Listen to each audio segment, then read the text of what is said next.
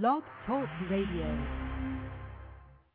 Wealthy Sistas, the show that features 6- and 7-figure earning women of color. Tune in Mondays at 12 noon Eastern Standard Time as Deborah Hardnett, CEO of Deborah Hardnett International and founder of The Professional Black Woman, showcase the triumphant journeys of these powerful sisters.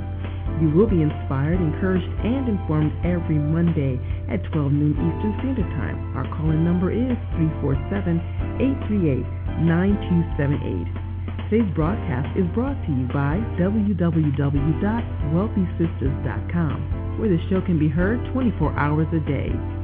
And now your host, Deborah Hardnett. Well, hello and welcome to Wealthy Sisters, sponsored by The Professional Black Woman. You can visit us at www.thepbw.com. Wealthy Sisters is where we celebrate the lives of 6- and 7-figure earning women of color. Our purpose is twofold. First, we want to inspire you and encourage you, the listener. And second, to edify, promote, acknowledge, or just say thank you to the sisters for doing big things. I'm Deborah Hardnett, your host, broadcasting live from our nation's capital, Washington, D.C. Today is Monday, March 15, 2010, and you know we are here every week at the same time, Mondays at 12 noon Eastern. Today, you guys, this is the last Monday before the Winter Summit. This is the week. We are so excited. What an awesome event we have in store for you this week. We're definitely going to talk about it more today on our show, but I tell you what, this is the place to be. We're so excited. I mean, Mondays is the best day of the week to do this show because, like we said earlier, we want to inspire and encourage you, the listener, that you too can go out and accomplish your dreams like our awesome guests have done. So we welcome you again to Wealthy Sisters and thank you for tuning in. Now, I tell you what, today is just an awesome day, as I said. We have a young lady, a guest on this show who, like I told you last week, this is the super multi-millionaire month, and she is one incredible woman. Her story is so powerful. What I need for you to do right now, to everybody that's listening to the sound of my voice, I want you to call all your friends. I want you to tell them right now, dial 347-838-9278. That's 347-838-9278, and tune in. You need to get your paper, your pen, your pencils, and everything. Like my grandma used to say, a short memory or a long memory, or I can't even get it right, a short pencil is better than a long memory any day, because you don't want to miss anything that this young lady has to share with us today. When I tell you her story, you're going to be so glad you did. Go ahead also and tweet this to your colleagues, tweet this to your friends. Also on Facebook, you name it, mark us as your favorites. We want you to get this information today. Now, when I tell you our powerhouse is a powerhouse, you just listen to her bio. Just listen to this. Even mandatory bed rest while she was pregnant with twins did not stop her from successfully leading her team. Freeland learned the ropes of government contracting through personal experience as both an employee and employer. In her new book, Navigating Your Way to Business Success, An Entrepreneur's Journey, Freeland shares her own inspiring success story while providing practical, that's our key there, practical business strategies. Finding herself, as she did, passed over for 7 years for promotions, Freeland began to focus on growing her new company, and in 1993, Freeland started the RGII Technologies Incorporated. It was an IT systems integration and engineering solutions company named in honor of her son, Richard Gregory II, who passed away when he was 2 months old. Freeland was born and raised in Birmingham, Alabama. B-Ham is representing strong, y'all. Call them, tell them, tune in. After high school, she remained in her hometown while earning her B.S. in finance with the University of Alabama at Birmingham. She received an MBA, Business Administration, from the University of Maryland, College Park. In 1995, she was named the Minority Small Business Person of the Year by the SBA. 1999, she was in Black Enterprise. Her company was named the Emerging Company of the Year. 2003 and 2006, she was included on the Maryland's Top Women's List. And in 2002, received the Baltimore Business Journal 40 Under 40 Award. Freeland successfully built and sold, and I'm going to let her tell you today, woohoo, she sold RGII to the Computer Horizons Corporation in 2003 after fulfilling a 3-year transition period with Computer Horizons. She retired in 2006 with the brainchild she started in a basement now. Come on, are y'all listening? In a basement, and set out in search of her next entrepreneurial venture, which is today Freeland Associates. So our special guest is none other than Kathryn Freeland. She is here today. We're excited. She's one of our featured speakers at the Winter Summit Conference and Expo. So we want you to tune in. Right after this next break, you will hear from none other than Miss Kathryn Freeland. This segment is sponsored by WillDrake.com. That's www.WillDrake.com. The hot new suspense novel, Bad and Worse, A Tale of Men, published by Primal Coast Publishing. Sometimes the only way to stop a killer is to love him. Available in stores November 2009. Yes, we are live and in color, back with the dynamic Miss Kathryn Freeland. We want to welcome her to the line today. Hello, Miss Kathryn. How are you? I'm fine, Deborah. How are you today? Oh, we are doing awesomely well. Thank you for joining us here on Wealthy Sistas. Thank you for the invitation. Yes. Well, your bio is just so powerful. We're so excited to have you. And we here at Wealthy Sistas, we like to just jump right into it. We like to get the real truth, and we just appreciate you sharing that with us today. Now, let's find out a little bit more, if we will, about your background. We understand you're from Birmingham, Alabama. Beham represented, yeah. Beham represented, that's right. I always tease everyone and say, I know that road, Interstate 20, like the back of my hand between Atlanta and Birmingham. I've driven that several times. But tell us what it was like growing up in Birmingham. How did you get here to the Maryland area? And let's just start with that today. Okay, very good. Well, again, thank you so much, Deborah, for the invitation to come on the show. I'm really excited about, the show today and what's going to happen this weekend also. And I hear the excitement in your voice as well. But my background does start in Beham, born and raised there as a Southern girl. I'm a Southern girl at heart. And one of 5 children. I'm the youngest of 5. My father had a 6th grade education. My mom was a domestic, but he always instilled in us the importance of having a solid foundation from an educational perspective. So he insisted that we all go to school. And so I did exactly that along with the rest of my siblings. And so I graduated from high school, immediately went to the University of Alabama, Birmingham, got my degree, as you said earlier, in finance. My goal was to go to Wall Street. All I knew about finance was I was going to Wall Street because those were the images that we saw on television in Birmingham. Not knowing anything about it, I just knew that that's where I wanted to be. But subsequent to that, I met my husband, who is my husband now, my last year in college. And my father had told us all, there are 3 things you must do. You must get a quality education.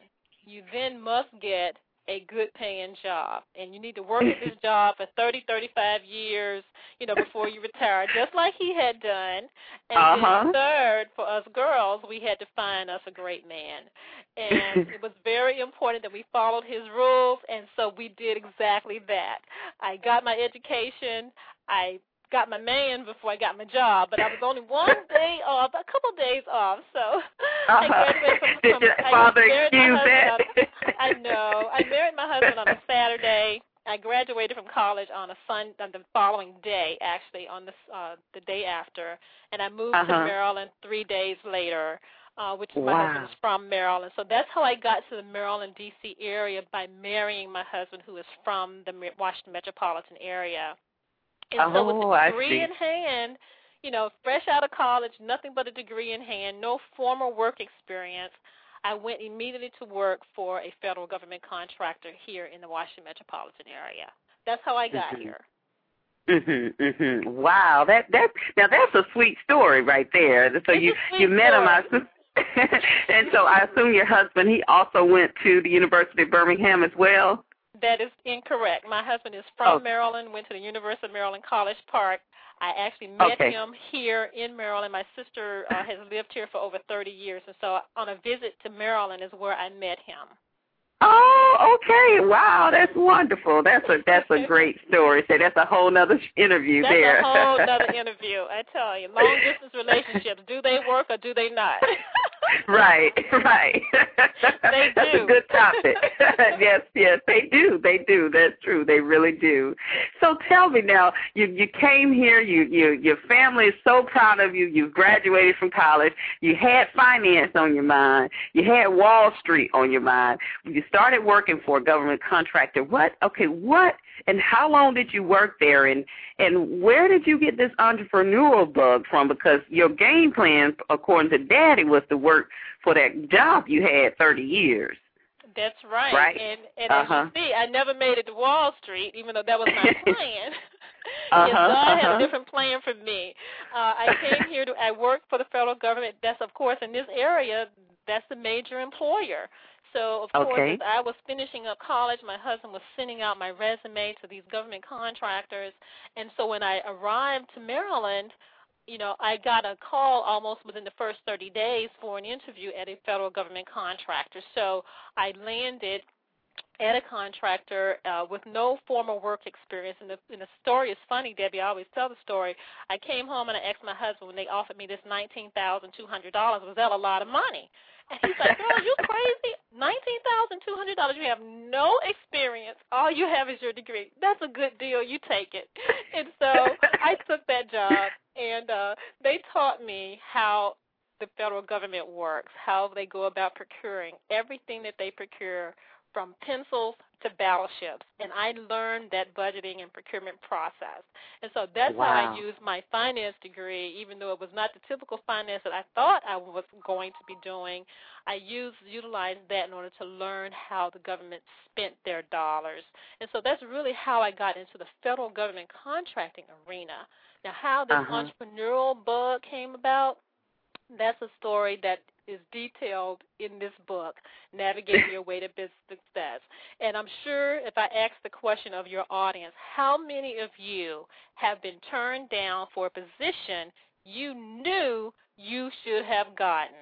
I bet the majority of your audience would raise their hand and say, oh, yeah, that's me. Well, that's exactly what happened to me, Deborah. A position I felt that I had deserved, I had worked hard for, had gone back to school, got my master's degree from the University of College Park. I had the experience, I had the tenure, I had the customer relationship, I had everything I needed for this managed position when it became available. However, the company obviously had a different opinion of that. And so they hired someone from outside of the company and asked me to train that person. That was it for me. That was the aha moment that I had to determine at that point in time what I was going to do. I didn't know whether I was just going to go and work for another company. I didn't know what I was going to do. But the entrepreneurial bug came as a result of what I termed discrimination in the workplace, because I felt that I had been discriminated against, and I needed to do something different. And entrepreneurship became an alternative for me after a lot of soul searching. So that's where the bug came from. Wow, so that's interesting, and we do have a lot of our guests who say the same thing, and I've noticed that throughout, just from reading and other individual stories. It's usually something that has to serve as a catalyst or something to shock or something to charge you or that person to start thinking, you know what, I need to do something else. And so that's. And I found that that's usually one step right there. That's the first process. But a lot of people never really make it beyond that oh, I can't believe this, or not necessarily I can't believe this, or I should do something else, or maybe I should go out on my own and do something else, to start my own business. How did you actually, with all of the traditional, because working in the government, that can be a very comfortable setting, even though, you were passed over, to even think about doing something else, that's that quote-unquote security there. How did you get from that point of knowing that, okay, all right, this has happened, and I am the one that can go out here and do something on my own? It took me a minute, and when I say a minute, it took me a while to get there. It did not happen automatically, and so I was hurt and I was upset, yes, but I also knew I had bills to pay, and I just wasn't going to just do something crazy. So, I really did have to step back and take an assessment as to what was it that I really wanted. And, yes, it would have been easy, so easy, for me to go and work for another government contractor. They're all around the Beltway.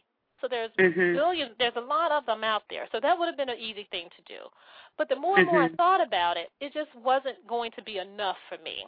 And so I complained and I whined and I cried to my husband for a year or more about this. I'm training this person. He don't know anything. And I'm not getting the credit. He's taking credit for my work. I was just totally crazy. And one day he told me, he said, Kathy, why don't you stop complaining about it and do something about it? But I didn't know what to do other than complain. He said, well, you know what? If you don't want to work for somebody, then go start your own business. And he used an expletive in there, too. I won't use it on air. Just go start your own business. I'm tired of hearing about this, yeah. And so I'm like, I never thought about it. And I never thought about it, Debbie, because of one thing. It was never introduced to me. My father, as I told you, worked for 35 years for the same company. So owning your own business and all that, I was never, ever introduced to that concept until that moment when my husband said it to me. And I had to wake up and I had to think about that thing for a minute. Start my own business. Well, what would I do? I didn't even know where to start, but it stuck with me, and I could not let it go.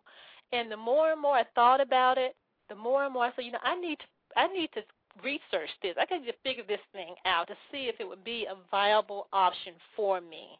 And that those were the steps that I started to take. Even though I was still working, I began to do my own independent research to begin to see if this was, in fact, a viable option for me. And the more and more research I did, the more and more this option became something that was really, really viable. And that's what... I'm sorry. Go ahead.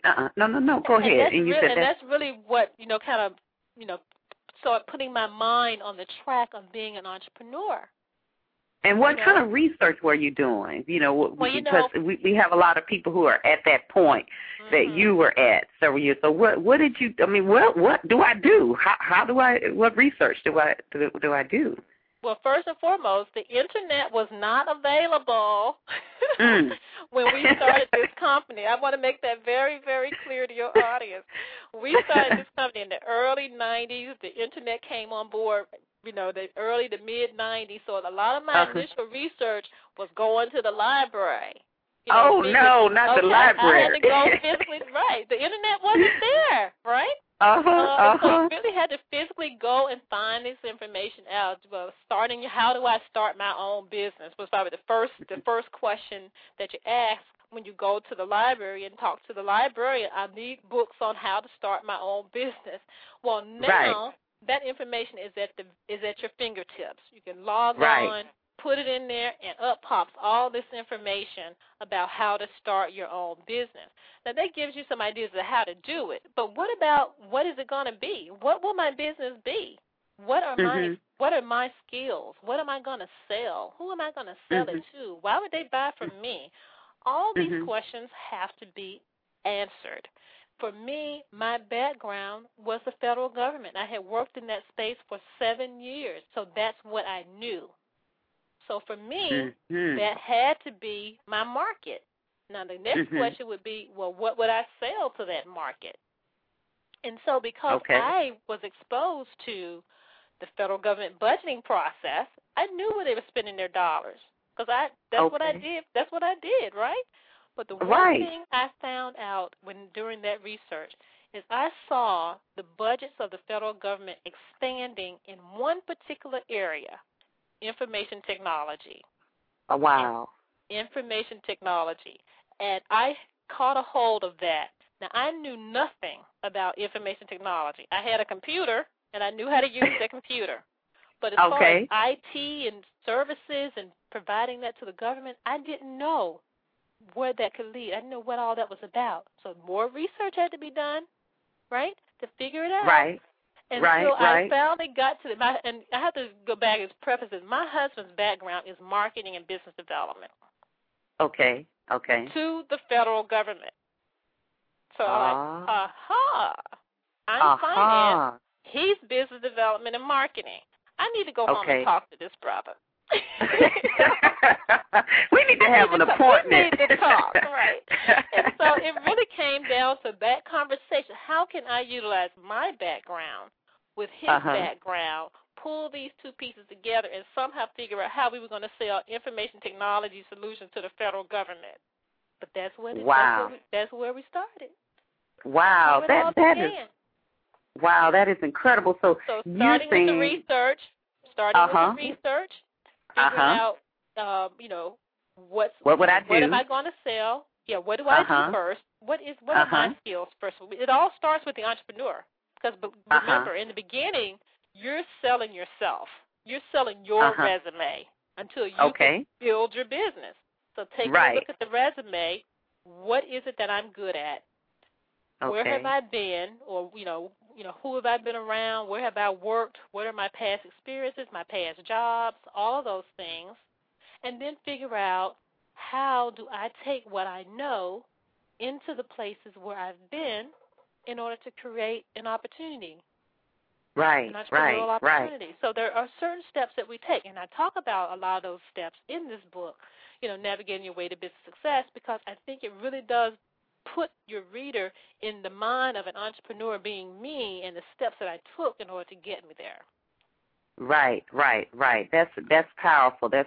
Well, we told you we are here only the best for you on Wealthy Sistas. Our very special guest today is Miss Kathryn Freeland, author and entrepreneur. We are so excited as well that she is one of our featured speakers at the Winter Summit Conference and Expo. After we return, we want to be able to ask a few more questions about your start of the company, and then we want to get into what you share with me is the importance of having that exit strategy and how you had such an awesome exit strategy there. Also, if you've got questions, please dial in 347-838-9278. You press 1, and we will know that you have a question for Ms. Freeland as well. We will take a short break and be right back. Thank you for tuning in to Wealthy Sistas. Deborah Hartnett International, helping you design your future. We are business development consultants, your one-stop source for starting or enhancing your business. Our team of professionals are among the best in the country. Our services range from establishing your corporation to developing and executing your branding strategy to website design and promotion. We even help you with establishing your business credit. Visit us today at www.deborahhartnett.com to view a full list of services, or call toll-free 800-493-0339. Mention this ad and receive a 15% discount off our Gold package. We are back live here on Wealthy Sistas. This is Deborah Hartnett welcoming our very special guest today, Ms. Kathryn Freeland, who is the author of Navigating Your Way to Business Success, The Entrepreneur's Journey. Now, as we were sharing with, Ms. Freeland was actually sharing with us today, is recapping. If you want to know how to start your business, first you got to be able to develop or figure out what you're good at, what are your skill sets. Also, she talked about knowing who your market is and knowing how to properly sell to that market. Now you've done those things and you've started your business. how long was it before you began to really see the type of success that you were seeing? And I know that's a big jump there. It's a while, and you're kind of putting all things into perspective for you, Deborah. I continued to work for that company that I felt that had wronged me for several years before I actually stepped out. It was actually 3 years that I continued to work my business plan, working this business plan, and all of that research that I was doing was ultimately going to result in a business plan. And I can't stress that, very importantly, that the business plan becomes your roadmap for further success. And so I continued to work for that company until such time I was able to secure my first purchase order, or government contract order, that would allow me to leave the comfort 9-to-5 full-time paying job with benefits. Don't forget that. That's right, with the benefits. So it took me a little while, and so I want to make sure that everyone understands this is a process, and it does take time, and you don't want to just jump out there haphazardly without doing the proper planning before doing so. And so once that purchase order came into play, now I could gain what we call past performance, some experience that I can now utilize to go after other federal government contracts. And so one contract led to another contract, which led to hiring people, which now led me to have more experience and more past performance and more capability that I can. It became a snowball effect, which is what we want. And, of course, we can't leave out the fact that there are programs available, and I was considered a minority disadvantaged small business because I'm African-American and I'm female and all of that. And so I utilized a program under the Small Business Administration called the 8A program to also help us to further our marketing and business development activity to the federal government. And so we were able to secure a number of 8A contracts that also gained us additional presence within the federal space, more customers, more past performance that we now continue to build upon. And so over the course of, we became 8A certified in 1994 until I sold the company in 2003. So that went from one employee being me to over 450 employees being then in 2003. Wow. Now, wow. That sounds wonderful when you put all the numbers together, but it's all the stuff that's in the middle, all the in-between stuff that's going on that, this 1 hour show would not be enough time for me to explain it all to you. But just know that there's a lot that went on in the middle there in order to get to that end result, in 2003. In 2003, but that is still a very nice period of time, nice, because there are people who have been working as entrepreneurs, like myself and many others for 20 years. And, to be able to have those type of numbers in 9 years is just phenomenal. That's great. So we have to, really tip our hat to you for that as well. So now, and I love the fact that you keep stressing that it is a process. It's a process there because and it is our society. We know everything is quick, so we want things to happen quickly. What would you say to encourage our listeners today? You talked about that preparation, but what else would you say, or to encourage them to actually stay in the game to be able to win like you have? Sure. I think there's a few things that I think everyone needs to understand, and that is first and foremost, entrepreneurs are not born. They are created. Okay? I read a recent survey of somewhere that they talked about, if you're not born an entrepreneur, if you didn't come from an entrepreneurial background, your father was an entrepreneur, your mother was an entrepreneur, then there's no way you can be a successful entrepreneur.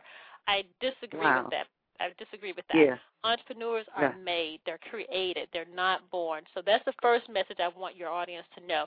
You can become an entrepreneur. It is possible, and it is very doable. They need to know that. And then they need to also feel confident in their own ability to know that they can do it. And I oftentimes use the example, we all go to work or have gone to work before for someone else. 9 to 5, 10 to 6, however many hours a day we work, but we go and we work, like you said, 15, 20 years. So we rely upon that employer to do enough business to pay us. So we have confidence in the employer to pay us. Well, why can't we have that same confidence in our own selves, in our own skills that we've learned, and do it for ourselves? So instead of being the lender, now we want to be instead of being the borrower, we want to be the lender. So we want to be in control. So that's how we have to be able to feel confident in our own ability to be able to do this entrepreneurial adventure. And the next thing we want the audience to know is that they've got to take the fear factor out of the equation. Being an entrepreneur causes fear. I know because I've been there, and it is very fearful. But once we take the fear factor out, then we can think a little bit more clearer about what type of entrepreneurial adventure we can actually pursue. My father used to tell me, nothing beats a failure but a try. So if you don't try, you never will know whether or not you will succeed or you will fail. And my position has always been, if I fail, guess what? I'll just go back to work. I just go to work for somebody, right? Okay. I have 2 degrees. I should be able to get a job. Right? So the worst thing that could happen is I fail, I go back to work. No harm done. So take the fear factor out of it. And then the last thing is to understand that no is not an option. Entrepreneurs don't take no for an answer. We just keep pushing. We keep pushing until we get the answer that we want. And so those are the types of things that if any of your audience is thinking about being an entrepreneur, and I'm sure so many of them have already thought about it, that you've got to take the leap of faith, take the skills that you've learned, and parlay those into an entrepreneurial adventure, remove the fear factor, and don't take no as an option. Wow. That is some good stuff. That's some good stuff. Now, I want you all to listen clearly now. Dial in 347-838-9278. The lines are jumping off here. We do have a few people that have questions, but do you mind, like I've asked you before, now tell us, you said you have 400 employees. You built this because you actually had that exit strategy. You mind sharing with us, with the audience, on what, you were able to sell your business for? Okay, well, let me just start by saying every entrepreneur needs an exit strategy. That's built into the business plan, strategic plan, whatever you want to define that as, an exit strategy. Unless you're looking to be in business until the day you die, you need to have an exit strategy. The exit strategy could be, I'm going to sell the company. It could be, I'm going to pass it on to my children, and it'll be generational. It could be a number of those things. For me, my exit strategy was I wanted to build a company whereby it was something of value. I wanted to build a value-based company such that at some point down the road, someone else would want it. So there's a difference between building a value-add-based company than, say, building a company where you're supporting a lifestyle. And I'm sure you know of companies where the owners build companies to support their lifestyles, and that is okay. Say that again. I don't know if they got. Say that again, though. The difference. You said it's a difference. Wow. There is a difference because the company that is built on lifestyle, you build it to support where you live, what you drive, what you wear, and you're just generating revenue or income to be able to support your lifestyle, whatever that lifestyle may be. And that's okay if that is the strategy. But then again, there's these companies that I think I created was one of value where I'm building it, I'm growing the revenues, I'm growing the profit, I'm growing my customer base, I'm growing in the types of services that I provide, and someday somebody's going to want that. And they're going to pay dollars for what I've created. And so that becomes my exit strategy because now I'm able to pass that on to someone else to take it to, say, to the next level or what have you. And so my strategy was to sell my company even though my company was very personal to me because it was created the way it was created out of the death of my son and all of that, I knew that at some point in time that it would be time to sell. And it came to that time when the landscape within the federal space was changing. I was too small to be big. I was too big to be small. And so it's all these catch-22s that was going on. And so the opportunity presented itself such that I was able to sell the company to a publicly traded company out of Mountain Lakes, New Jersey, who was looking for a platform company. And for your audience who may not understand what that means, is that they were a commercial company, no presence within the federal government space. They wanted to be in the federal space. So instead of putting the research dollars and all the investment dollars behind starting something from scratch, they went out looking for a company that was already in existence, that were already supporting the federal government. They found us, even though they found you. Wow. They found us. We weren't trying to be found. We weren't looking to sell. We knew that was a couple years down the road before we were even going to begin to think about being sold. They found us, and they had a very compelling argument as to why being a part of them would be good for both of us. And so we really had to take a step back and assess the landscape that we were operating in, being too big to be small, too small to be big, but yet we were still competing with some of the large companies. And so we needed to make certain that we were in a strategic position to be able to compete. Long story short, we decided to sell to this company. There were $260 million in revenue, a little over 1,100 employees. And so they had depth and breadth of capability, all the things that would help us to continue to grow. And so we ultimately sold to the company for $30 million was the asking price. And we sold. I decided to stay on with them for 3 years as part of the transition team to help them learn how to do business in the federal space. And so after that 3-year period of time, I transitioned out in July of 2006 and decided I was going to do something totally different. So I wrote the book and started another consulting practice, Freeland Associates, to kind of, continue to help me stay within, the space that I was most familiar with. And here we are today. Wow. Now, I tell you what, we only bring the best to you on Wealthy Sistas. I want to keep it real. How many people can we call right now or can we listen to that's going to this approachable? That's not a celebrity. There's not an entertainer, not that we can even get to the celebrities or the entertainer who is just giving of herself. This is powerful, the knowledge that you're sharing and just the fact that you've accomplished what you've accomplished. It's just awesome. So we want to be able to open the lines up. We're going to take a short break. We'll come right back. Dial 347-838-9278. We'll take a short break, and when we come back, would you mind taking 1 or 2 questions? Oh, I'd love to. Awesome. Well, this is another great episode of Wealthy Sistas. Our very special guest today is none other than Miss Kathryn Freeland. We'll take a short break here and be right back.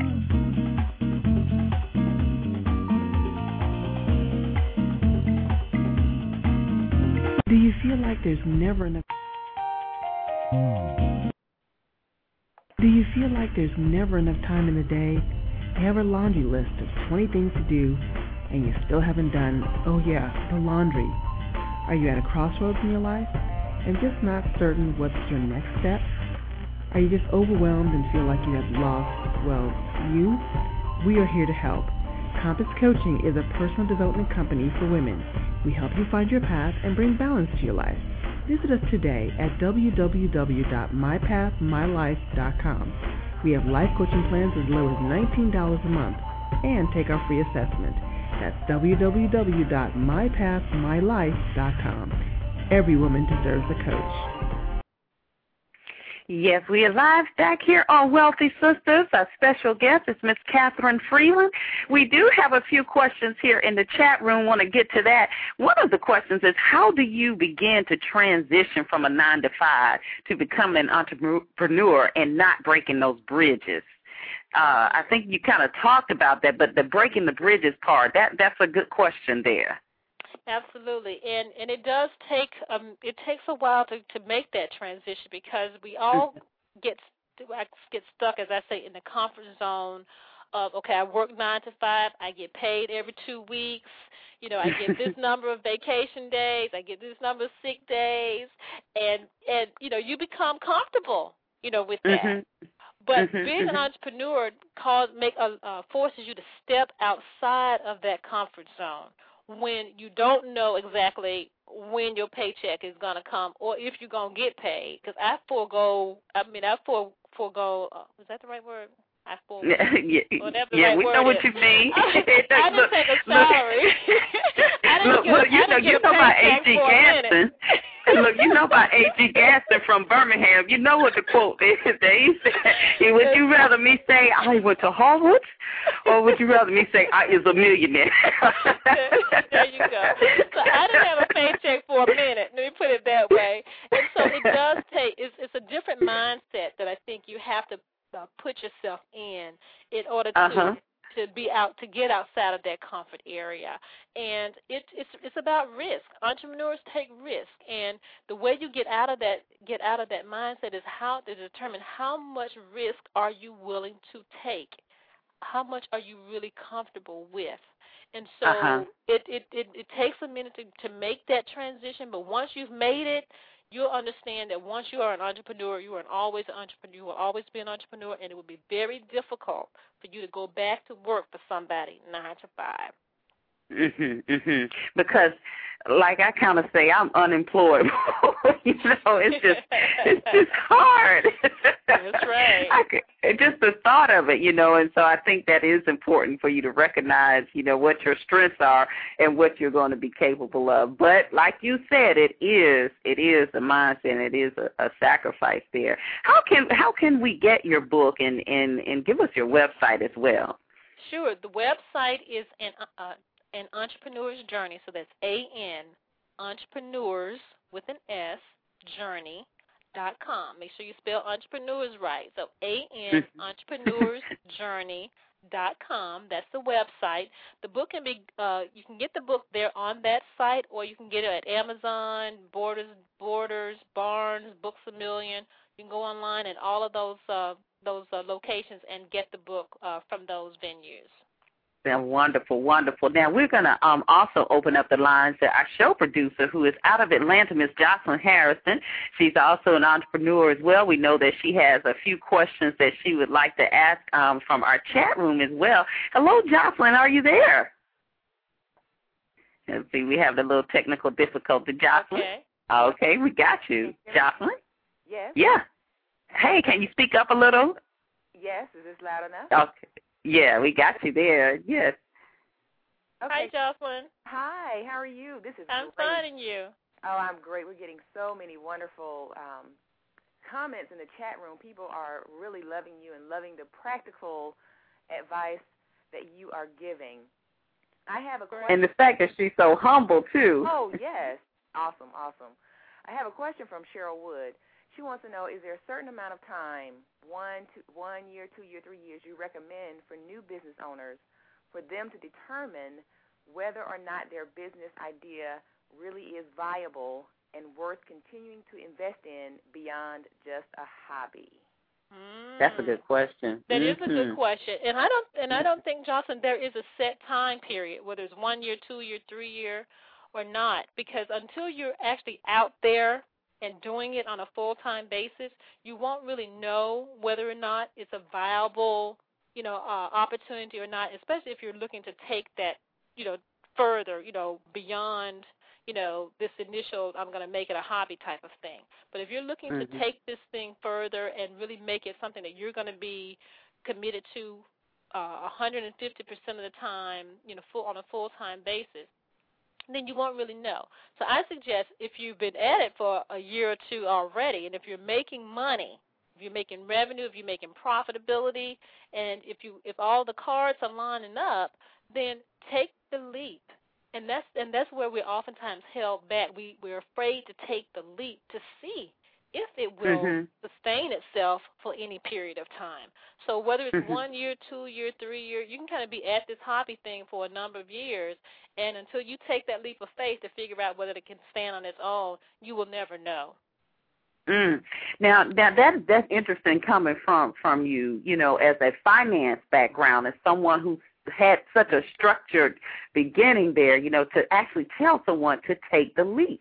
But I guess you're saying that's the only way that we can find out, huh? It is, and again, keep in mind, and again, the whole story again can't be told in this short period of time.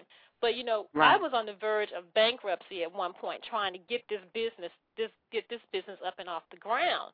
But I was so committed. I believed in what I was trying to do, that I wasn't going to let that deter me. And, when we talk about financing, that may be one of the questions that she may be leading up to.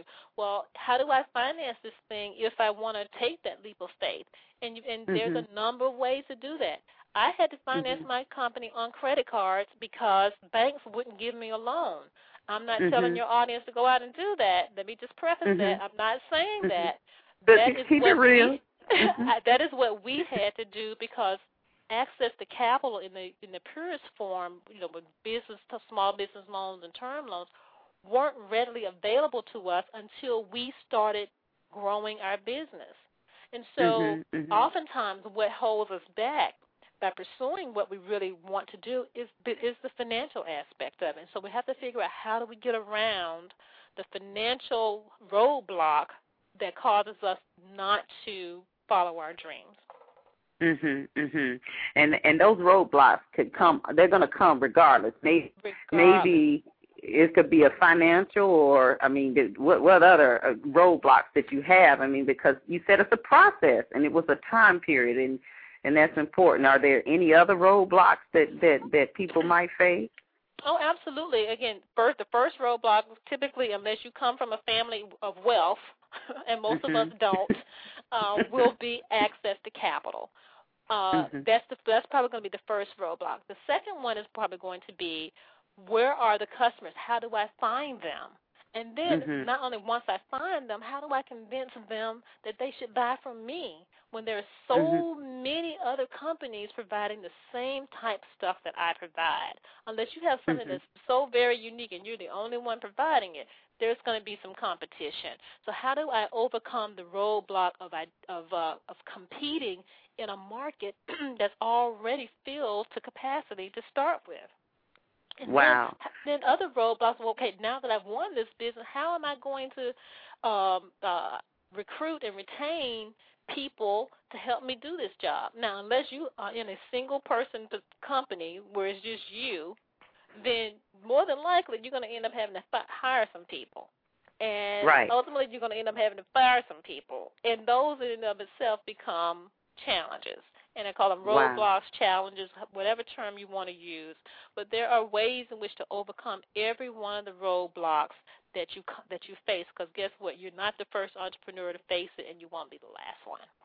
Wow, that's great. And you talked about the exit strategy, the importance of that. You just talked about that financing and really the whole point of doing basically what you have to do, being creative to raise those funds and that. Speaking of that, you said, how do you get your product out there or your services when you're in a competitive marketplace? And you mentioned, the background, I guess, that your husband had with the marketing. Does marketing really help with that? Is that why someone would need that? Well, marketing does help, and marketing, of course, can come in a number of shapes and sizes. But today, with the invention of the Internet, there are so many avenues that you can utilize just via the web in order to get the word out. Now, that does not negate the fact that you've got to put on your sneaks and you've got to go pound pavement, because that's exactly what we had to do. Again, the Internet was still very new, as far as having a website and all that stuff. It was very new in the very beginning of our existence. That all came over time. But in the beginning, once we identified who our clients were going to be, I strapped on my pumps, and I was pounding pavement in D.C., knocking on doors. So getting in, especially within the federal government, every federal agency has a small business advocate or a small business office, and that was the first place we went. We went in to talk to these people and letting them know, well, this is who we are, this is what we do, these are the services that we provide. How can I do business with you? And those people are more than willing to give you the information of how to go about doing it. And then you got to take another step to get to what we call the decision makers, who are going to be the ones that's actually going to say, yes, I want you. And that's all part of that marketing and business development process that you go through. And the invention of the Internet helps us now because we can Google a lot of things, and we can get our websites up, and we can go on Facebook and Twitter and LinkedIn and all these other, boards to find other information that we need. So the information is out there. We have to be proactive in going out to locate it and find it, and knocking on the doors of those people who are going to help us. And we also can't discount, finding mentors, finding, people that are in the industry and connecting with them in some way. And, you just have to use every avenue that's available to you. Wow. And that is such a great segue, into what we want to be talking about this weekend, because you talked about the importance of finding those mentors. And to be honest, like you said, most of the time in our communities, very few of us have had that mentor or that even the money to be able to rely on, or someone to assist with funding or lending. You need help in a crunch or what have you. And that's what our focus is with a professional black woman, and our parent company, Deborah Hartnett International, is to really give that support of creating those partnerships and linking business owners with mentors as well. And so here we are with a live event this weekend, the Winners Summit Conference and Expo, this Friday and Saturday at the Hyatt Regency right there in the harbor, an awesome, beautiful hotel. Now, we're not playing. This is a plush hotel. We're going to be on the top floor for our reception in the Pisces Lounge area, where you can overlook. It's a panoramic view of the harbor. I'm telling you, we've got beautiful music playing. We're going to feed you, too, some great hors d'oeuvres. So I'm telling you, you're going to love that menu. We've got the Legends Award that will be given out to Dr. Tracy Lynn that Friday night. And then later we'll go downstairs to the ballroom to our very own concert. We're turning it into the lounge for Tony Terry performing live for us, and he's ready. He is ready for us. I was laughing with his manager the other day, and we were talking about, I've been saying all of the people that's like, well, what time is Tony? What time is Tony singing? And, so they're ready because they're thinking about the posters they used to have of him on their bedroom walls growing up. But he's performing live. And then Saturday, we have great topics like what we're talking about today, and you'll be able to actually reach out and touch. We've got several successful women that are going to be there from all over the country. So what can they actually expect from you? I know you're going to be on in the afternoon as well. What can they expect from your presentation on Saturday? Well, there's a number of things that they should expect, and if I don't deliver, they need to let me know. They should be able to. They're going to learn how to redefine their meaning of the word entrepreneur, and as they shift their perception, they're going to learn some insight as to how to move through the maze of barriers that stand in the way of them achieving their goals. They'll also be able to discover how to deal with the real issues. Now, I know I got limited time on the program, on Saturday, but these are them. I'm going to try to get in there, how to deal with the real issues and kind of go beyond what things appear to be, and so they can be armed with new choices and new options as they look to determine whether or not entrepreneurship is in their future. I want them to be able to recognize how to use their faith to help them to grow beyond what they can even think or imagine possible. And that's what I had to do. I had to use my faith foundation to really support me in this business venture. And then hopefully they'll become aware that the process of entrepreneurship has a beginning, it has a middle, and it has an ending, which is the exit. And that becomes the doorway that can change their lives forever. That's what I hope they'll be able to take away from my presentation on this coming weekend. Oh, well, we have no doubt just from the show today, what you've shared, how humble you are and how gracious you have been, just being honest about your personal business there. That is powerful. So what you're saying is it is a process, and it is a start here, and it's a middle. And you just mentioned that word faith because, I always talk about the CD that I have is 95% mental. Business is 95% mental. With that in mind, how strong and how important is that faith? Because I know sometimes we make mistakes in business, or did you make any mistakes? Was everything? I've made several mistakes. I'm still making mistakes. I'm going to make some more mistakes. Let's not get that twisted. Entrepreneurship, we learn on the job. People do not teach you how to be an entrepreneur. You may learn all the principles about how to apply finance and accounting and all that, but entrepreneurship is about learning on the job. And I've learned a lot along the way, made some mistakes, and I learned from those mistakes. But without the solid faith foundation, and I will go back to it every single time, without it I am nothing. And this company would not have been successful without the faith foundation from which I stand. And I know that God led me to this place in time, and so I give that all to him. And all the glory and honor goes to him. And I know I can do nothing without him. So my song never could have made it. I never would have made it. Don't let me go there, Deborah. Never would have made it. Come on, I told you, we are real right here on Wealthy Sistas. We are real. We are so real here because we want the truth. We have real people that are listening. Yes, especially, in times that you see times of miracles that was it ever times that you just thought, man, how am I going to make this through? And there was a miracle that occurred to assist you, Every single day. There were times when you just wanted to, like, Lord, just take this cup. I don't want it, I don't want to be in business. I don't want to be the boss anymore. Let me go play on the swing. Yeah, you do have those moments.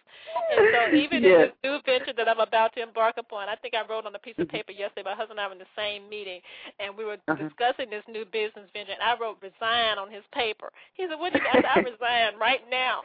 And I think I did that like 5 times throughout the entire meeting. I wrote resign. But then I get it back together like, okay, God, we're moving on. So what are you're consulting? What services are you consulting on with the new company? Well, the consulting services is just a small piece of what's about to happen. I started the consulting practice to give me something to do while my non-compete was going on with the company that acquired us. So I was doing some strategic planning, some C-level exec type support. But what's really about to happen is I'm about to acquire my first company and start this process all over again. So instead of starting from scratch in my basement like I did before, the Lord has been able to bless us financially where we can actually acquire our first company as our platform and prayerfully over the next 5 to 7 years grow it to be a multi-million-dollar company whereby at some point in time, 7 years down the road, I'll do this all over again. I'll sell it and exit a second time.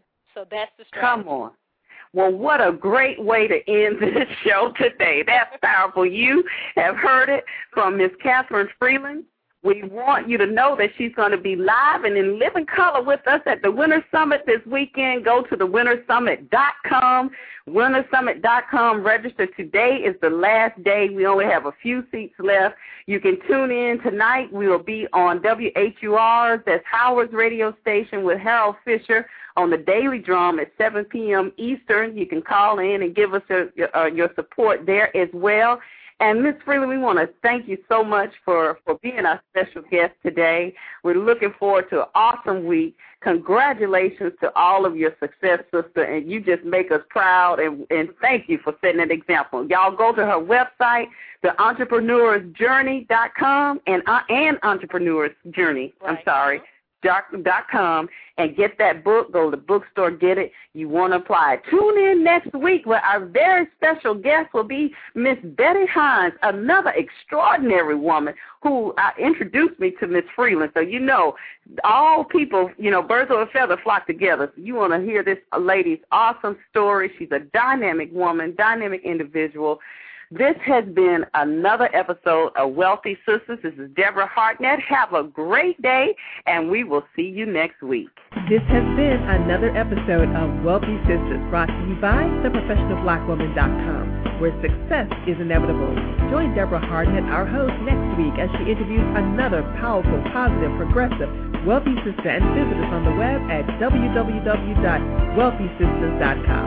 See you next time.